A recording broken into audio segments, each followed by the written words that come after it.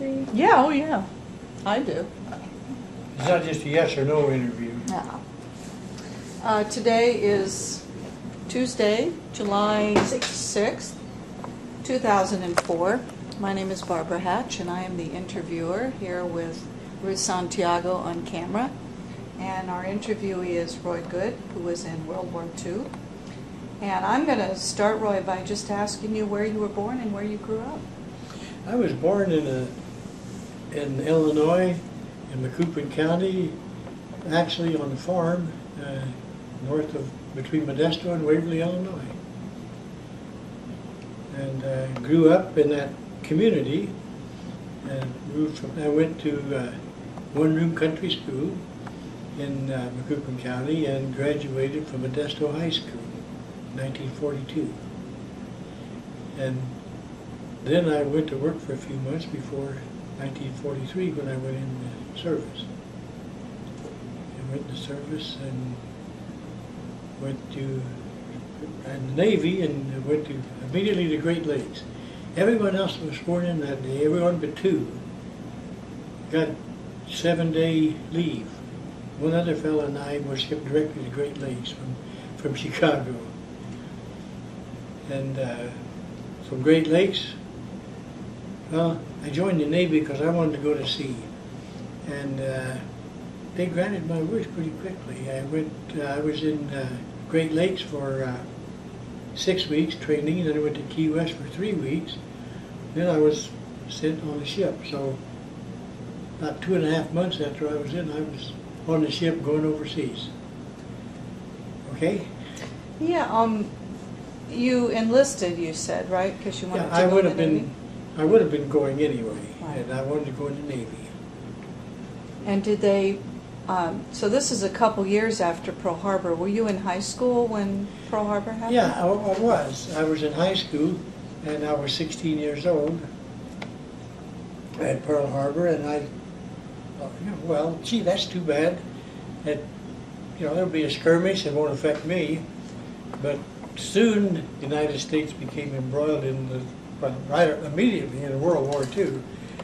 And at that time, there were men that had joined the Army because there was one year training obligation, more or less. So many of them went out of high school right into 1 year training and then Pearl Harbor broke out and they had to stay. They did stay in. I was 16 years old and graduated from high school, so I wasn't eligible at that time to go into the service. So, why did you join the Navy? I mean, what was the attraction about the Navy? Well, I wanted to go to sea. I wanted to be in the service. One thing I used to tell the people, I had a dry bed as long as I needed it. If I didn't need it, it wasn't there. So I had a dry bed every night that I needed it. Unlike the Army guys. Unlike the Army guys, they didn't have a dry bed every night. I had a dry bed every night. So what did your training consist of at Great Lakes? Well, that was recruit training. We learned to march, learned to tie knots, learned to do the ship rigging, and this boot camp. That was boot camp, military training. Get oriented to military training, to the military and to the Navy, and went from there to Key West, where I studied sonar and radar operation.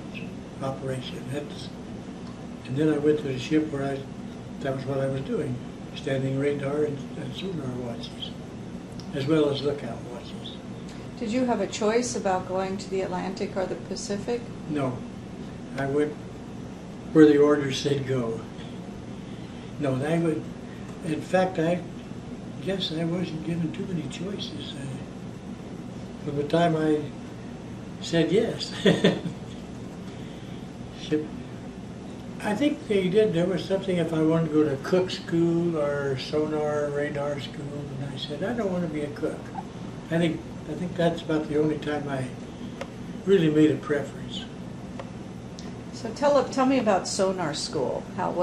What's the training Sonar like? is well, SONAR, Sound Navigation and Ranging, is the what that stands for, and the sonar is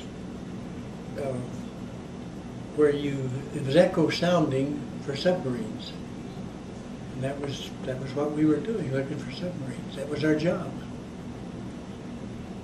And were you assigned then to the Pacific? Would you tell me some of the story of like what ship you were assigned to and what you remember? In the Atlantic, I was on the USS Tenacity, which originally was built and commissioned as HMS Candy Tuft.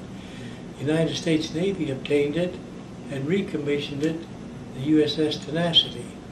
It's about the size of a destroyer escort and did about the same type work. And after the war in Europe was over, I was assigned to the USS Joseph Patrick Walsh, which is an APD. And that was under construction at Bethlehem Hingham Shipyards in Hingham, Massachusetts. And I was sent there while it was still under construction to be there to witness and to check on and make sure I knew where everything was with the sonar equipment. I was going to be in charge of the sonar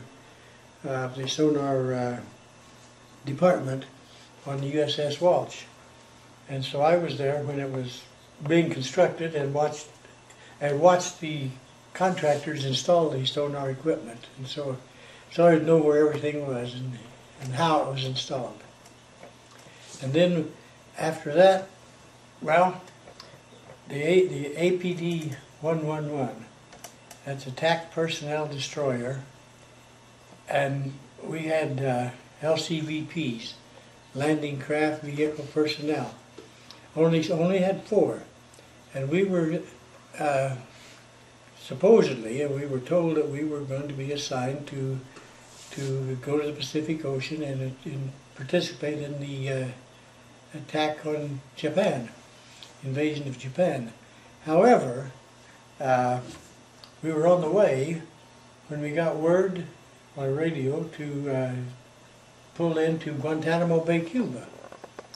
We didn't know why, but we went into Guantanamo Bay. We had been hearing rumors for months and months about a secret weapon. And everybody, oh yeah, I'm sure, there's a secret weapon, that's scuttlebutt. But we had heard this, there's a secret weapon, and they told us, then we took orders and went into Guantanamo Bay. Sat there for 2 or 3 days in August, and we got word the war was over, and to proceed to Philadelphia.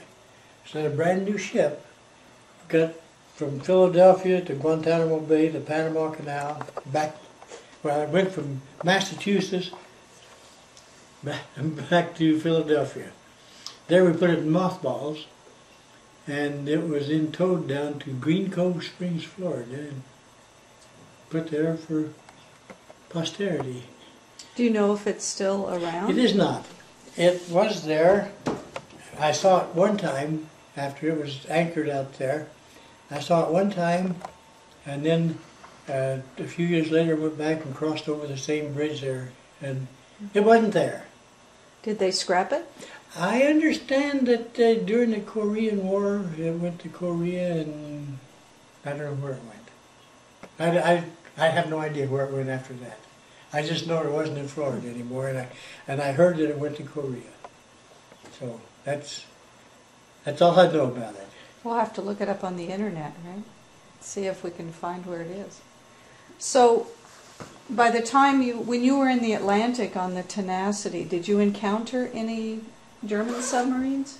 Well, actually, we saw the torpedoes. We did not really get in. We were on escort duty a lot of the time, taking troops and materials to Europe, to countries, to foreign countries, escorting them. And then later, well, in June 1944, we were somewhere in the Atlantic doing, all by ourselves, submarine patrol and weather patrol. We were sending up weather balloons about every hour and sending in weather reports. Somewhere Iceland, area, somewhere in the captain said we're someplace in this area. But we were patrolling, submarine patrolling and weather patrolling. And we heard that, you know, the weather report, that the D-Day invasion was held up a few days because of the weather. We might have been part of that because we were sending weather reports regularly every hour, setting up big balloons and sending in the reports. So that was that story. But you didn't really encounter, by then were the German submarines had... We had when Wilson, we had Lieutenant Wilson. We called him Wolfpack Wilson because every time he was on watch, there was always a wolf pack in the area. Now we did see torpedoes, but we lost a ship in the convoy, and we saw the torpedoes, but we never really got a good. We dropped some depth charges, but we don't. But that's it. We don't know. So did you see the torpedoes actually moving through the water? Yeah. That gives you a weird feeling when you see that wake coming up and you see two of them going right back behind you. So you can see them on the surface. We could see there were two of them. Yeah, they were just below the surface. They were leaving the wake. They didn't hit. Those didn't hit your ship. No. Did they hit any ship in the convoy? No. Those that you saw? No. And those are the only two that you encountered then? Yep.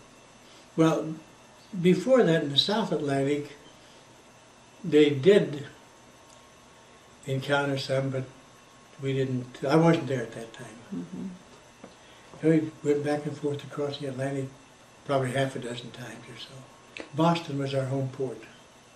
So you were really a sort of a, not a protective ship because you weren't doing that. Well, it was an escort vessel. Escort vessel for the troops and the material going across. Tankers, oil tankers. All of it, yeah. Mm-hmm. And I remember merchant marine ships. I think they carried troops, basically. Did you have any bad storms? Could you tell us any exciting times on the ocean? Yeah, I have seen the Atlantic Ocean when the waves were 50 feet high, and when the hurricane, and we got lost in the convoy one time during a storm, where the convoy just scattered because there was you couldn't make headway. You were at the mercy of the waves, and we were just flopping around out there in the ocean, and we lost contact. Well, we soon regained contact, but for a while we were out of contact. And then, you know, the eye of the storm, it was as smooth as that table. The Atlantic Ocean was as smooth as the top of that table. After the day before, when there were 50-foot waves, our yard arm was dipping on that side and then on that side, and the bow would dip in, and it'd feel like you weighed a ton. Then you'd weigh nothing. And there were several days we had nothing but apples and cheese because we couldn't cook. Were a lot of the guys sick? No, but they were pretty seasoned veterans by that time. And fortunately, I was never seasick. Two men that I know of got shore duty because of chronic seasickness. They were just sick. They couldn't operate. And but that was the man above me was sick. But fortunately, I never did get seasick. Did you ever put in at any ports while you were at sea? We did. We put in at Argenta, Newfoundland one time, and we put in when we got in an ice floe one time and pulled into Greenland, and I've skated on the ice cap in Greenland, and then the tip of Iceland. Reykjavik, was it? Reykjavik, yeah. Yeah. Mm-hmm. In that area, yeah. Londonderry, Glasgow, I think maybe. So how did you skate on the ice floe? Did you bring skates or did you Well, just I should say slid. slid? I should say slide. Yeah. How big were these ice floes that you could? Oh, the ice floes. Oh, they went far. I've seen them almost as far down as Rhode Island. Wow. But the ice floes, the ice cap breaks off and there's icebergs. We might have sailed right over the Titanic because we were in ice floes with icebergs all around us. Did you? Would you describe? Were there any times when you were really afraid?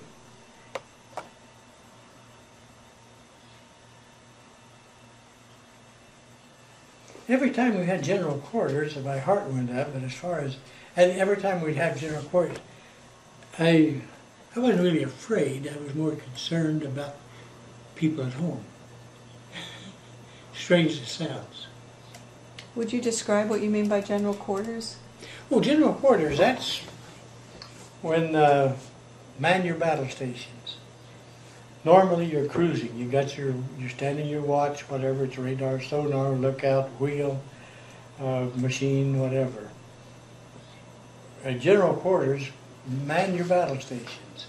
And on the Tenacity, my battle station was a 20 millimeter gun, 20 millimeter cannon. I wanted a 40, but you only got to get a 20. It's an anti-aircraft gun. How big is it? 20 millimeter? Mm-hmm. It's a small cannon. It's 20 millimeters. It's the shell is probably that long, so big around. Yeah. Comes in a magazine you put on there and put your helmet on and shoot your tracer bullets and watch them. Did you have to shoot at anybody? Did you have? We did not. We did not. But when general quarters, and everybody had to man their battle stations, and whatever it was, there were people. We had another device on that. That the only time I ever heard of them was on that was we called them the hedgehogs. They were forward-thrown anti-submarine missiles. They went off on the bow. That's the only ship I ever saw that had them on it. What did they look like? Small torpedoes, so big, probably 2 feet long. Oh, one exciting thing that happened that didn't happen, a non-happen.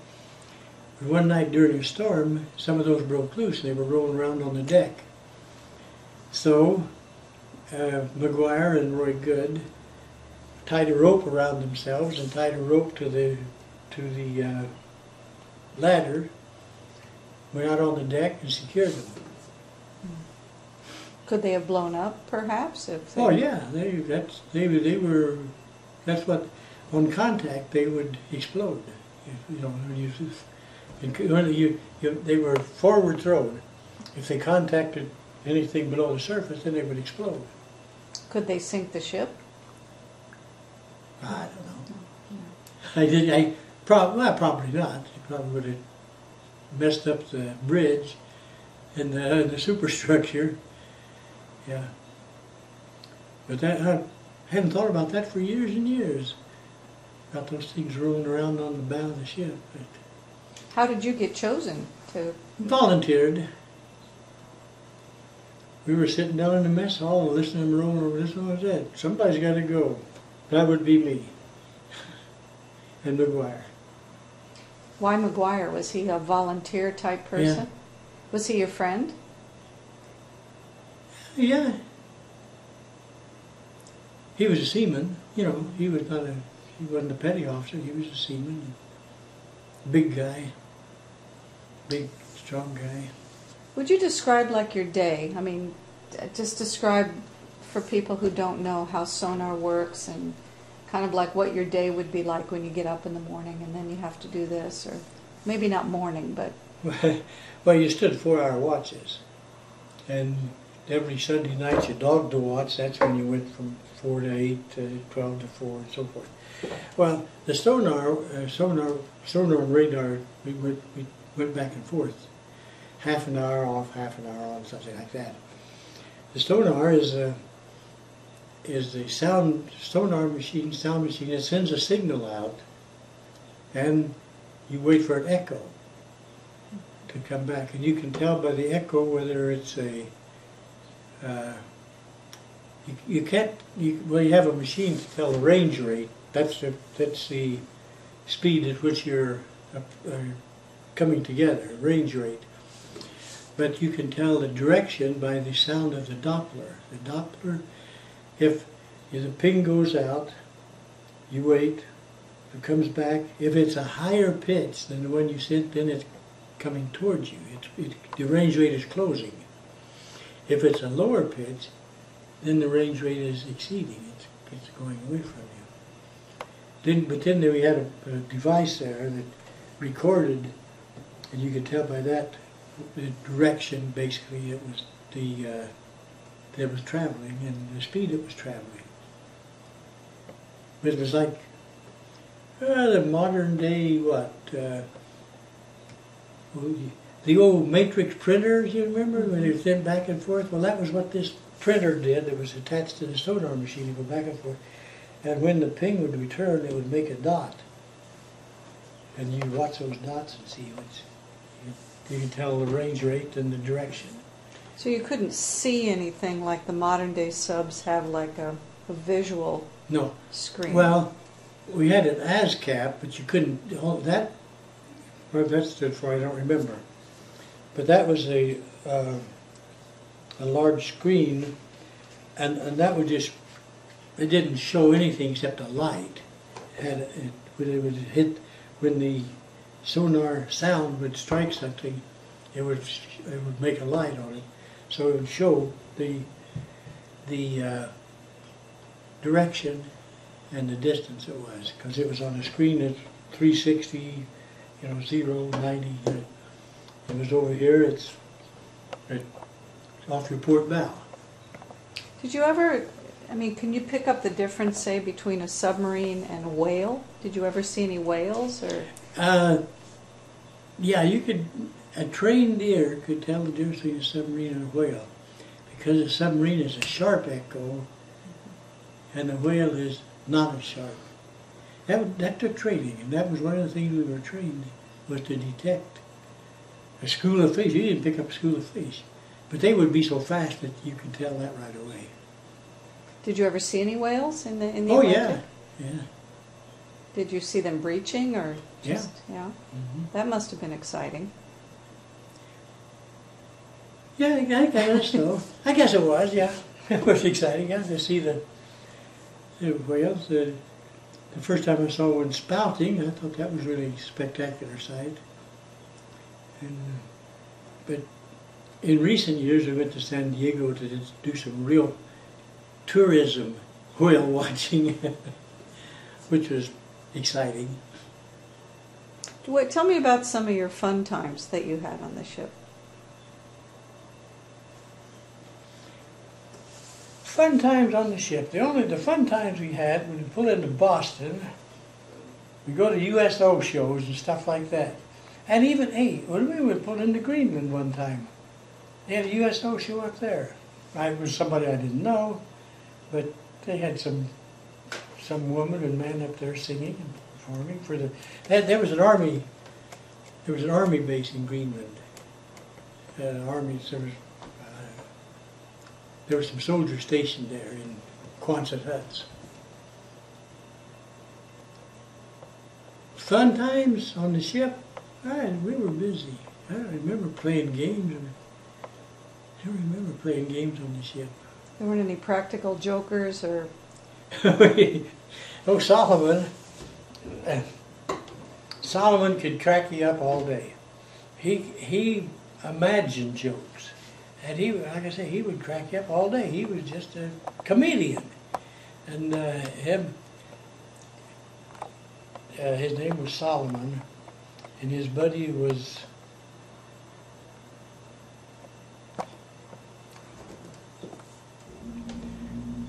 I don't know. It went away.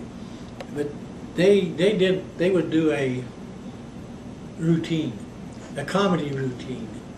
And they were Solomon was the humorist, and the other guy was a straight man. And they did have fun, and they did have fun. And Solomon ran the ship service store. So he was on duty. You could talk to him anytime because he sold cigarettes and candy and whatever had the ship service store. So when the war ended, what did you have to do? Did you? I'll tell you. I told you that was entertaining too. The war was over. I told you the APD 111 Joseph Patrick Walsh was put in mothballs and towed to Green Cove Springs, Florida, which is right outside of Jacksonville, right near Jacksonville.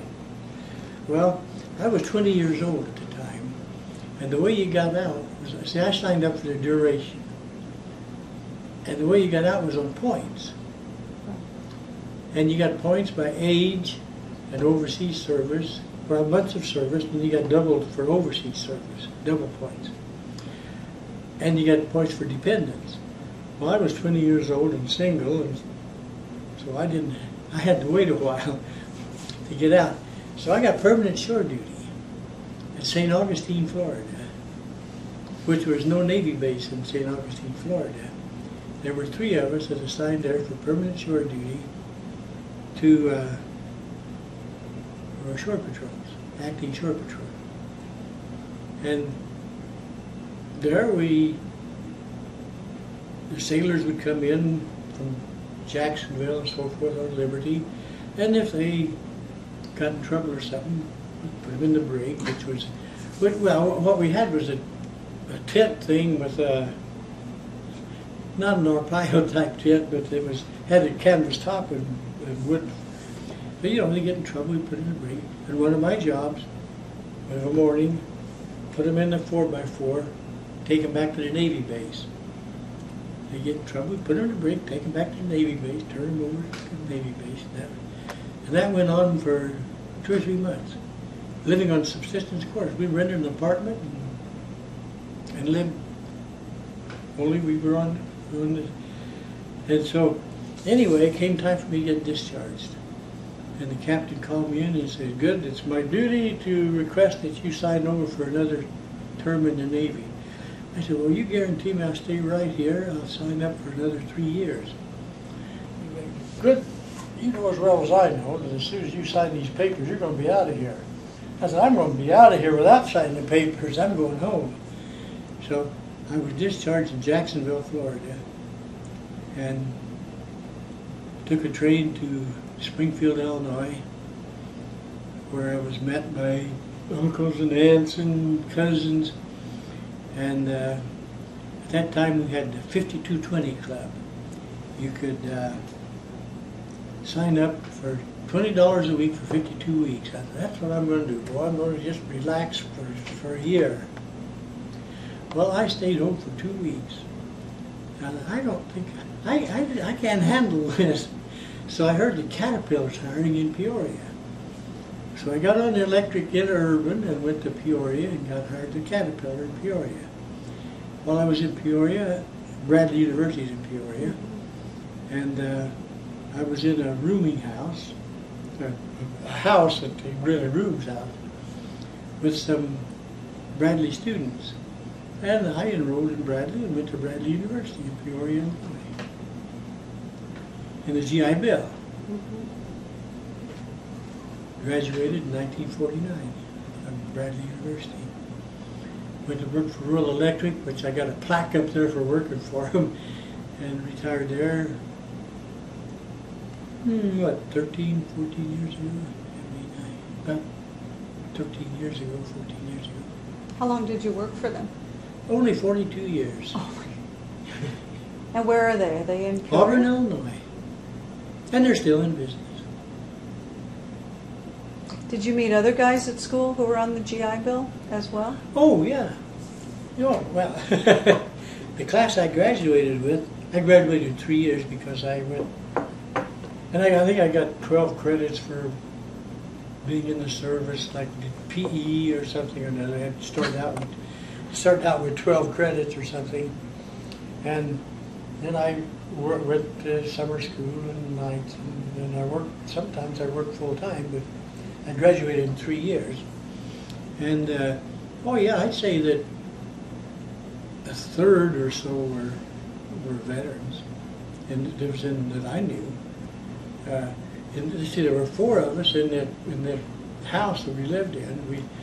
We lived in the garret, an attic that they converted, put rooms in it, and the 4 of us rented the upstairs of that place. We were all veterans, and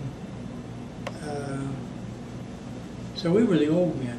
I was I was 21 years old, but I was an old man because I was a veteran. I felt like an old man with those kids out of high school who were probably 18 or 19. But yeah, the GI Bill sent a lot of people to college. I'd say the class I graduated was the largest class that ever graduated from Bradley, and I don't know, but I'd say a third of them were veterans probably. So, How did the high school graduates, how did they respond to you? How did they treat you as being a veteran? Oh, good. There was no problems that I ever was aware of, because the veterans were the older guys, and they had, the veterans were this group and the kids were this group, but we were in the same classes, it was fine. You didn't hang out with them or anything? No. No, not much. No, because most of them that I hung out with were all veterans. How much did the GI Bill cover, like expenses? The GI Bill paid my tuition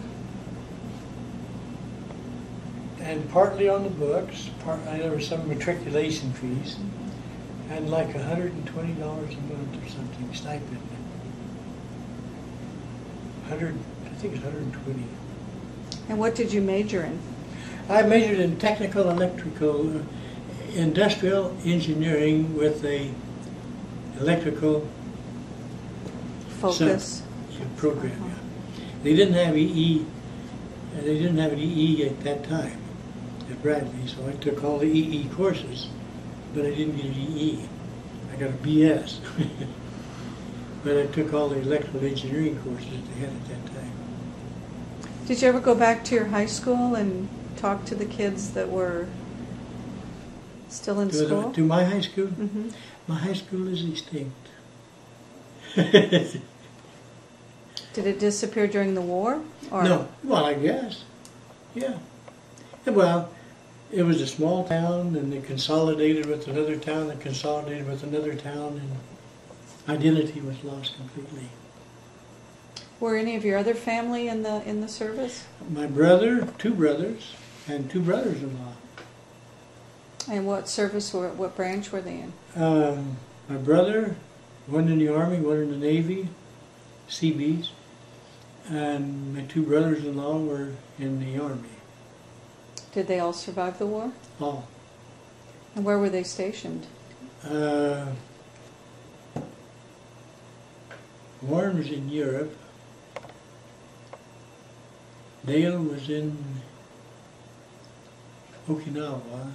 He was in the Seabees. He was building bridges for before the troops arrived. And Dick was in, my brother, Korea War, but I'm not sure just where. And Jim, my other brother-in-law, he didn't get out of the States. He was in the States. He was a sergeant, drill sergeant or something in Camp Hood, Texas. So yeah, I had 2 brothers and 2 brothers-in-law myself. Well, Dick was younger. He wasn't old enough for World War II. My older brother, he didn't get in. He didn't get in till after I did because he had 3 kids. Mm-hmm. But they drafted him, put him in the Seabees, and sent him to Okinawa. Even with 3 kids already at home. So what about you? How did you meet your wife? Well, I went to work at this electric cooperative in Illinois, and I was staying with my brother-in-law, and he worked at the school, and my wife was a school teacher. Right, Carol was a school teacher there, and he said, "This is on tape, isn't it?" He said, "Boy, if I were single, I'd go after Carol. I'd like to meet her." So I did, and we got married in 1952. Is she in one of these pictures? That would be her right there. Oh. That's her parents, my parents, her oldest daughter, and her kids. Those are all grandkids. And then is that one of your children behind you there in the wedding dress? No, that's our son Uh-huh. and his bride. That's our daughter. That's our oldest daughter, oldest child, oldest son, youngest child, number 2 son over there. So you have 4 children, 2 4 boys, children. 2 girls. 2 boys, 2 girls, yeah. Firstborn, secondborn, thirdborn, fourthborn. And what are their names? That would be Chuck and Susan and Janet and Bob. They live in Indiana. She lives in Illinois. She lives in Oregon, and he lives in Hawaii. In Hawaii. So we're here. So we don't stay here all the time because, well, we went to Illinois Friday before Father's Day and came back Sunday because she was there and she was there and he was there. So we thought, well, let's go. But he's in Hawaii and he didn't make it. What's he do? He's moving to Maui next week, I guess. Okay. So you were telling us about your Our son, son from Maui. What's he doing? our son is a Starbucks man, and he's a manager trainer, and they're transferring from Oahu to Maui because he will be the only certified manager trainer on the island of Maui, and they're opening up more Starbucks stores all the time. Have you been to Oahu? Honolulu? Yes. ABC stores. There's about as many Starbucks stores as ABC stores now. A lot. Opened up a lot of Starbucks stores. He was with Blockbusters, and the company bought up the franchises, and then so he moved to San Francisco from Honolulu because he thought he didn't like the islands, but he moved to San Francisco and he found out he did like the island. So he moved back, and the same company that had the Blockbuster franchise took the Starbucks franchise. So he called over and said, "Hey, I'm available." And he said, "Hey, we need help." So he's been with Starbucks probably 10 years, 6 or 10 years, I don't know, something like that. Well, they're pretty popular, so Yeah. he'll always. Is that when you went to Pearl Harbor? Or did you go to visit him and then went to? We go to Hawaii every once in a while. We have a timeshare on Kauai, and last July we went to Oahu. Last February we went to the Big Island, and I don't know when we're going back. Well, we'll go to Maui next time because Bob's here probably.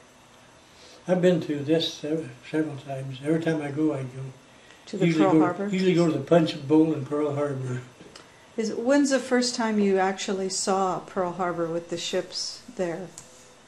1978, I think. I was a civilian, of course. About 78 or 9. Do you remember how it impacted you to be there at Pearl Well, Harbor? yeah. This was the big impact. That was what was there at that time. That was made a big impression. The biggest impression I had, I was there when they pulled us in Missouri. Would you hold that up so they could? I was there when they pulled that in, and they were retiring another ship, and they were changing aircraft carriers, sending one to Bremerton, and another aircraft carrier taking over. And there was the old aircraft carrier, the Arizona, the new aircraft carrier, all right there.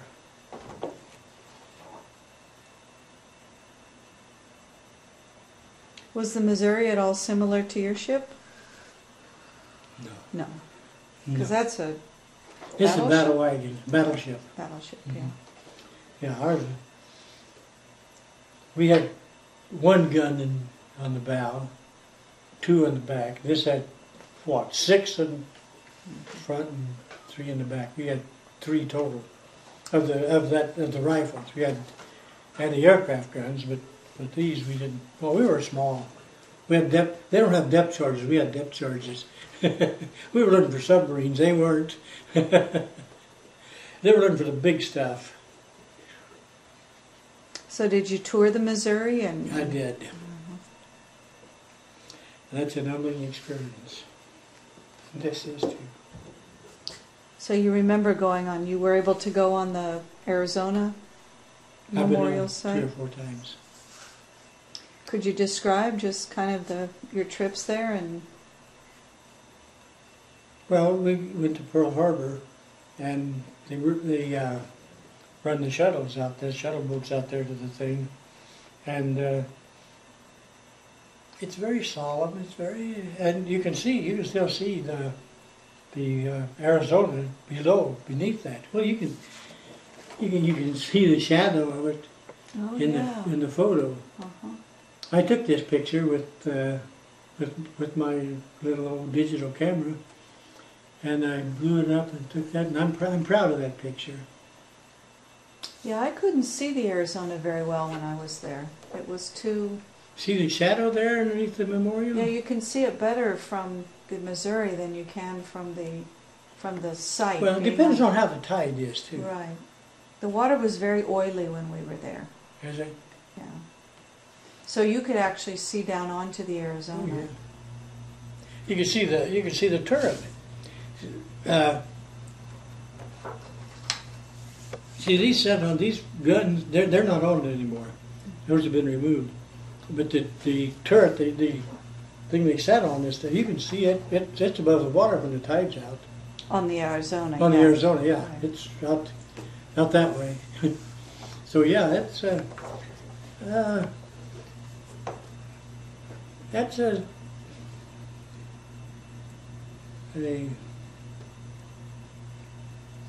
throat in your mouth experience. Especially being a Navy guy, right? It's like taps in the flag. And could you describe Punch Bowl? Punch Bowl is the burial ground in the Pacific, the military burial ground. It's I have someplace in the archives I have pictures of it. In fact, I have a picture of Annabelle Goode, who was a cousin of mine who was in the Navy in World War II and is buried there at Punch Bowl.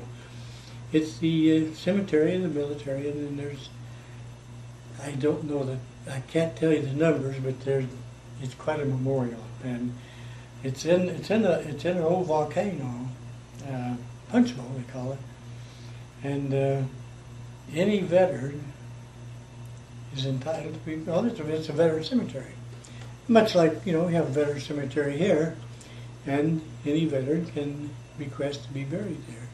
If from Hawaii, I guess. Would they have to have served in the Pacific? No. Anywhere in the service, I think that's right. As long as if you're there. Now, of course, my cousin, she was Annabelle. He was a wave in the Pacific. Wave is the women's auxiliary. Mm-hmm. I don't know if they still have it or not. Do they? I think so, but I'm Do not they? sure. And she was in the Pacific, and she stayed there after the war. She stayed there and taught school. And Hana on Maui for a while, and then she moved to Honolulu. And so what did do you know what she did in the waves? Do you know what her job was? She was a yeoman, I think. A yeoman, bookkeeper. I'd say in the civilian language, that'd be like a bookkeeper. And she's buried there at Punch Bowl. Yeah. When you talk about the Veterans Cemetery here, do you mean the one up on Cave Creek? Yes, And ma'am. so any veteran can be buried in that cemetery, Yes. whether they were foreign or stayed in the States?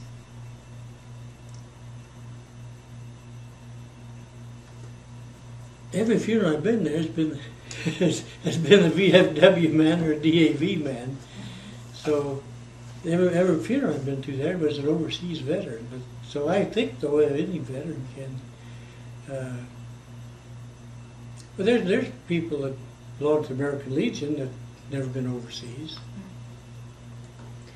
Could you describe, one of the questions we wanted to know is how your military service made you, how you were able to contribute to your community more, maybe, because of your service. I mean, how did it change you? Well, I mean, I know you were active with in Illinois at the post, right? yeah, in the American Legion post. I belonged to the VFW did not have a post in my hometown, in a neighboring town. Well, I joined there, but I'd just go once in a while when we had a steak fry or something. I would go. Was that in Macoupin? It's in Sangamon County. Uh-huh. The Springfield's in Sangamon County. I lived in Sangamon County, 192 feet from Macoupin County. I lived in the high tax district. The taxes went up and across the county line. Anyway, changed my life. Yes, I was a kid when I went in. I came out, I was an old man. And I guess I learned to, well, one of my theories or one of my fundamental beliefs is contribute something to your family, to your community, to your church, and make a living at the same time. That's it. That's my creed. Contribute to the community, to the church, to family, and make a good living. And all at the same time, and that's it. And as you see, I guess I'm a joiner because I was a JC and a Mason and a Rotarian and all those good things.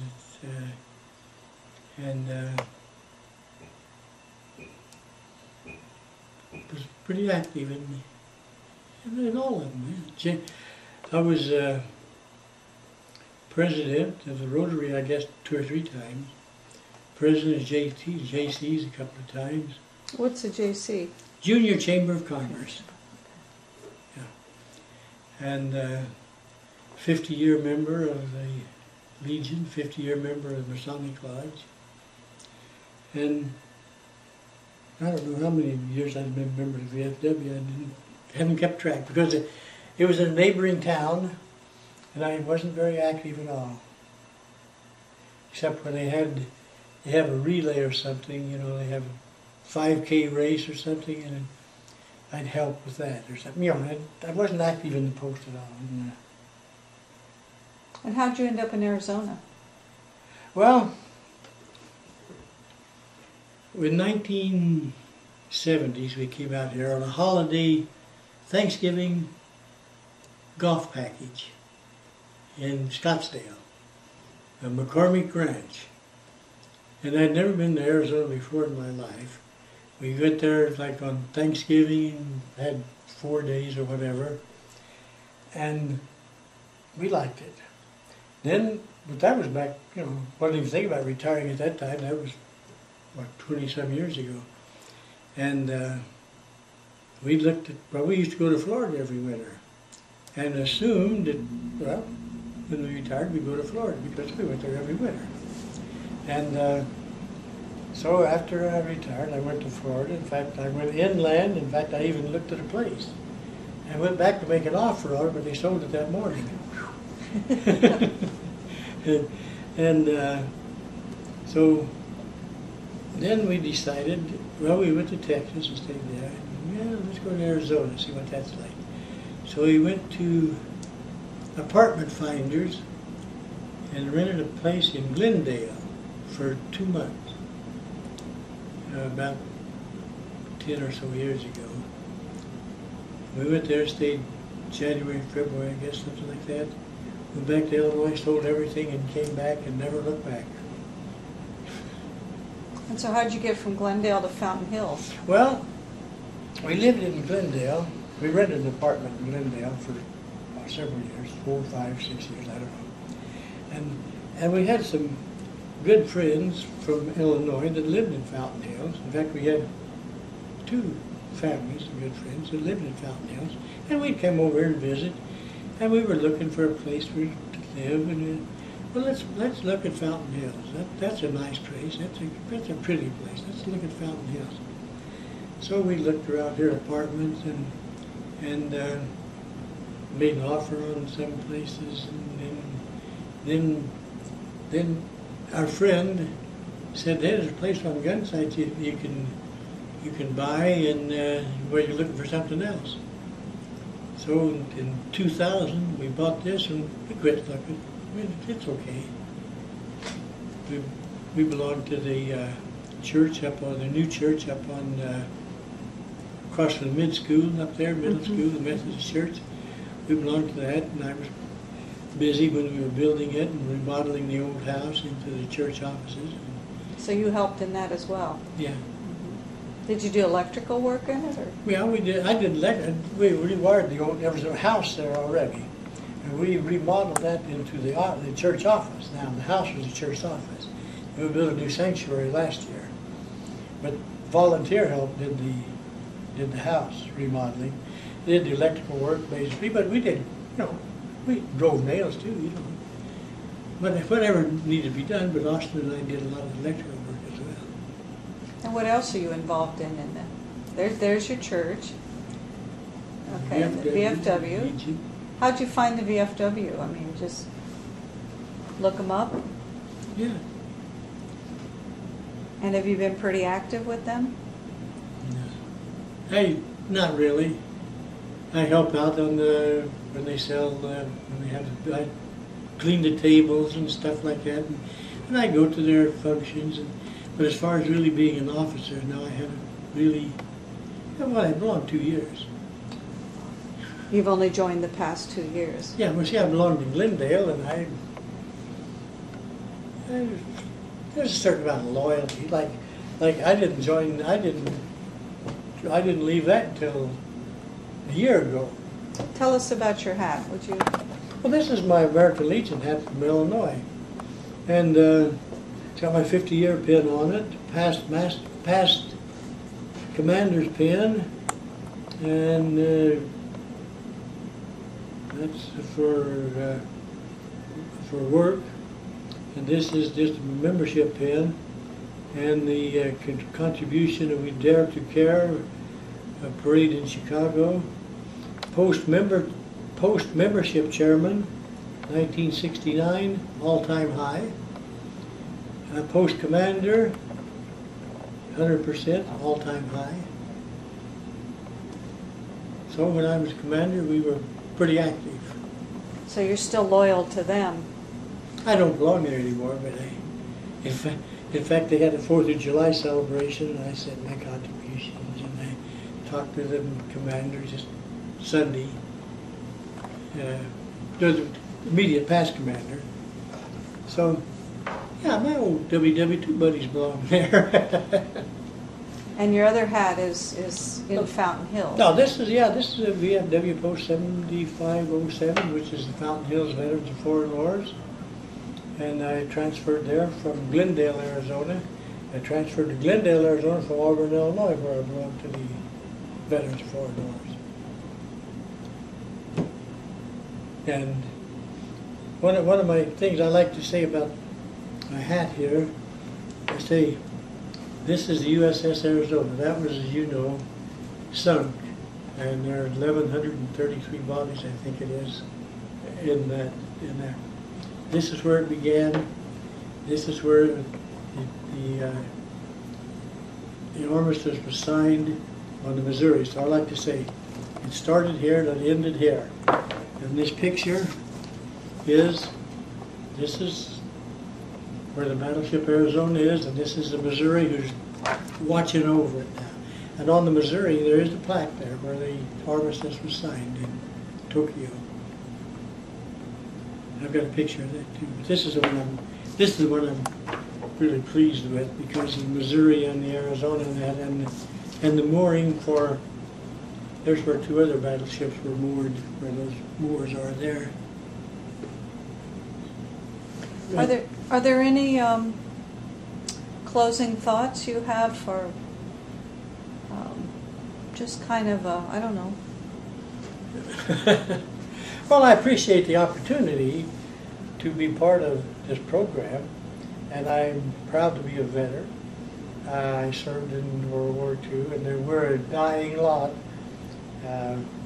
soon to become extinct. And I've often said, you know, when they're talking about always wanting new members, well, I'm one that hopes that these veterans organizations will die a natural death, because there won't be any veterans. No more. No more war, no more veterans. So I hope they die a natural death. And thank you very